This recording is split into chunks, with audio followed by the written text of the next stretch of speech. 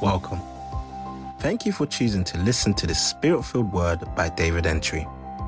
A time to hear God's Word is a time to be visited. May you receive a visitation as you listen to this message. Be blessed. 1 Corinthians chapter 15 verse 57. Now thanks be to God, which gives. There are some victory that you secure. There are other victories that are donation. He gives you as a gift. Now thanks be to God who giveth us the victory. Say, I've got a victory. I saw something in the scriptures. When God wants to give you victory, even when your hands are weary, because sometimes you can be battle weary. Sometimes you are tired and you can't. Physically, what it takes to continue fighting sometimes is not. There was a guy, one of David's mighty men. God, he was fighting. Well, great guy. He was fighting, but now his hand was tired to hold the sword. And the supernatural kicked in. Do you know what happened? 2 Samuel chapter 23, verse 10. Look at what happened. This guy, he arose and smote the Philistines until his hand was tired. But he stood his ground and struck down the Philistine till his hand grew tired and froze to the sword. Can you imagine? His hands was tired, but King James said his hands was stuck. He couldn't leave the sword. And so now the sword was doing the fighting.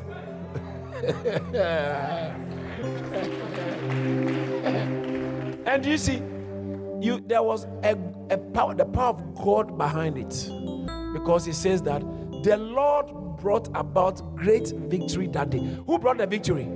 It wasn't the guy fighting. God was behind it, but it got to a time his physical strength could not continue. God orchestrated the supernatural to get involved because this victory must be won. I see somebody grabbing that victory. He said, now thanks be to God who giveth us the victory through Christ. 2 Corinthians chapter 2 verse 14 says that God causes us to triumph. He causes us to triumph. He said, now thanks be to God which always causeth us, not once in a while, always causes us to triumph in Christ. As I was praying and meditating and getting ready to leave, prepare and come, the Lord was, the victory thing was so invasive, a victory. Then the Lord was laying on my heart. So I was just, as the Lord laid on my heart victory, I had to now pray into what sort of victory, what are the steps to take. And the Lord laid on my heart, the key thing about this victory is faith.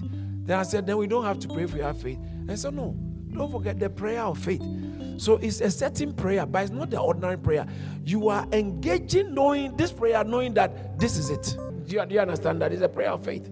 So what commands or what causes God to give us the victory is your faith expression. But it is so powerful when faith is expressed through prayer. When your faith is expressed through prayer, how do you express your faith? You are praying, but you know that this is it. This is the prayer my destiny has waited for. This is the prayer that will change everything. Today's prayer will give me a victory. Give me victory that cannot be explained. Shout hallelujah. The scripture says that God causes us to triumph. Romans chapter 8 verse 37 says that for we are more than conquerors. In all these things, we are more than conquerors through him. You are not meant to lose in this battle. When you see a battle, know that, this is another one I'm about to win. Why? Because you've got backing. Tell somebody, I've got backing. Say, I've got backing. So, let me give you one more scripture. He said that this is the victory that overcomes the world. So for whatsoever is born of God overcomes. 1 John chapter 5 verse 4. For whatsoever is born of God overcomes the world. And this is the victory that overcomes. The faith in your prayer is the victory. How do you know you have got the victory? Because you prayed in faith. Your prayer didn't lack faith. And he says the faith in what you are doing is the victory. So you don't wait to see something show up. You put in the faith, and the faith is the victory. Do you understand that? He said, this is the victory. And this is the victory that overcomes the world. Even our faith. Our faith is the victory that overcomes the world. So, Pastor, what does that mean to have faith? Sometimes you have to block your mind against all the negative circumstances that you are aware of. Smart people can't win by faith. Because when it comes to faith, it gets to a stage in faith, it looks like you are not being wise. How can you go forward into Red Sea when you don't have a boat and all you have is a word from God and you believe it? Oh boy. No life jacket. No wonder Satan came to Eve and gave her a proper interpretation of what God is telling them. Gave them a human interpretation. He said, God is making a fool of you. He said, God knows that if you eat this thing, your life will be better. In fact, you will be like God. You will be elevated in the realm of God. He said, if you eat this, but God doesn't want you, so you know what? Don't listen. It hasn't changed. Sometimes when it's time to step out in faith, you are wondering, what if? What if it is my own mind? Maybe it's my own mind. Maybe God is not. If you have a conviction in scripture, but sometimes God will back it with physical evidences. So certain evidence around you will go by God, will go to back. It's a confirmation to back this thing that God is with you. So when you start praying on that subject, don't be praying and thinking that maybe it's done. Pray and say, I enforce that victory. And begin. That's why you can't be praying this prayer getting distracted. Because there's a certain realm in the spirit that you need to enter. As soon as you enter that realm, every other thing loses its significance. So when you enter that, you don't see a lot of other things. And it's a certain realm you need to enter. By the time you enter there and you transact business, when you come out, you know you got it. You know you are coming from a chamber. You are coming from a certain dimension. That's why I really feel sorry for people who in an atmosphere like this cannot concentrate. There are chambers you can enter to watch. Said this is by the decree of the watchers. It doesn't mean physical watching. You enter into a territory and your spiritual senses become sharp. That's when you begin to pick up transactions. And you begin to deal with things in that realm. When you come out, you have already touched something. Doesn't matter what others are saying. You know you've contacted. You understand what I'm saying? Yeah. It's important. Other than that, you can go through the motions and really not secure anything. Most of the time when God wants to bless you, He will give you certain instructions. Yes. Blessings are always, the path of blessing are always paved with instructions. Step on one instruction after the other. But I'm not talking about ordinary instructions. Instructions that are based on insight. So you are doing this, you are praying the way you are praying. Someone thinks it's not necessary, but you can be bothered because you know what you are doing. So now insight makes you do it in spite of what others' opinions are. Verse 17. And from Miletus,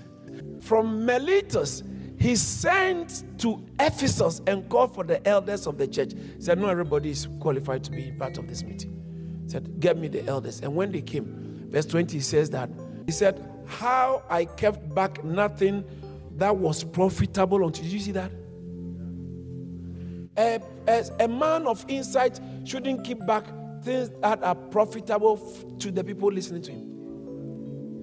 He said, how I kept back nothing that was profitable unto you, but have showed you and have taught you publicly and from house to house, testifying both to the Jews and to the Greeks, repentance towards God and faith towards our Lord Jesus Christ. He said, I've taught you these things. Nothing that was profitable. I didn't keep back anything that was profitable to you. So that means that the teachings that we give people must be geared towards profiting them. Remember, it says that the word, the gospel they heard did not profit them. Hebrews 4:2. So I did not cut back what was profitable to you. But it says that, and I taught you. And then it says that, now, behold, I go bound in the spirit unto Jerusalem, not knowing the things that shall befall me there. Hey, save that the Holy Ghost witnesses in every city.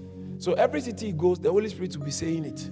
That chains and bonds, or bonds and chains, saying bonds and afflictions abide. They are awaiting him. Awaiting him. What the Jerusalem is, you say you are going. The Holy Ghost has been saying in every city. The Holy Spirit never said don't go, but just he gave you advanced knowledge. The Holy Ghost never said don't go. If the Holy Spirit said don't go, Paul will not go.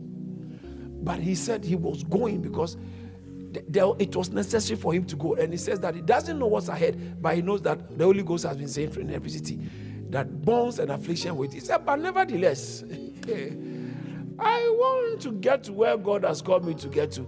You can't intimidate me with personal human challenges. He said, nevertheless, none of these things move. The things the Holy Ghost saying are waiting for you. They don't move me. What? None of these things move me. Neither count I my life dear to me. Count their life so dear to them. What have you lost for Christ? What have you suffered for Christ? What have you suffered? Count my life. Did you see how the Holy Ghost moved when you were angry? You were provoked and got angry and decided to be fasting for a long time. You see how the Holy Ghost moved? No, the things of God doesn't come because you are wishing it. No, there's a price to pay. There's a price to pay. Don't think your children will do God's work well because you did it well. Because you did it well, your children will also do it well. No! They must also take it upon themselves. Preachers, senior preachers who think their children must automatically also be in the ministry because their dad or their mom has been in the ministry for long. It's a joke. It's a joke. Anointing is never a family inheritance. It's never. Check the gift of the Holy Spirit. The 9 gifts there's only one that is meant for you. The rest of the 8 is for others. And that one meant for you is for you to build yourself, speaking in known tongues. The rest of it is not to benefit you. Check. The gift of the Holy Spirit. The rest of the 9, word of knowledge, word of wisdom, discernment of spirit, interpretation of tongue, gift of healing, gift of faith, working of miracle, and word of prophecy. All these ones not to benefit you. For the benefit of others. Ministry is not to benefit you and your family. Oh yes.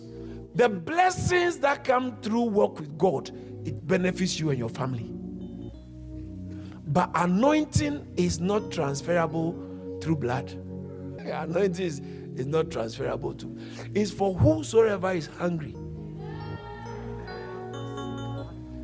To be honest, what I'm saying here now is not applicable to you. But my spirit is just saying something.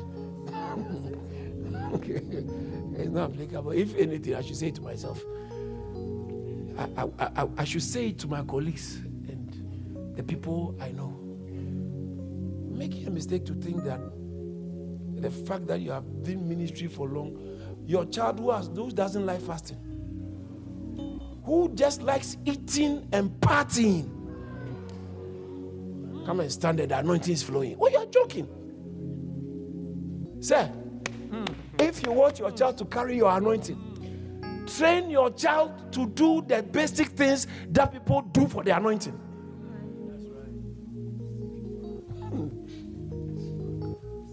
Just that the closer you are to the oil, the more advantage you have.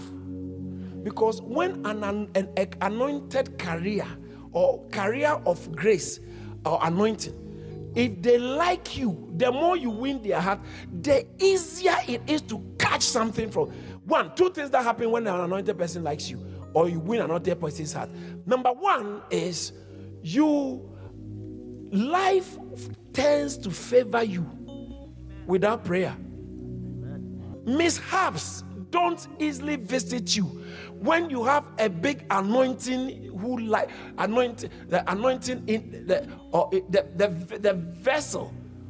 The vessel carrying that big anointing likes you. You are in their good book, their hearts. There are some people, it's like Paul said, this guy can't die because of me.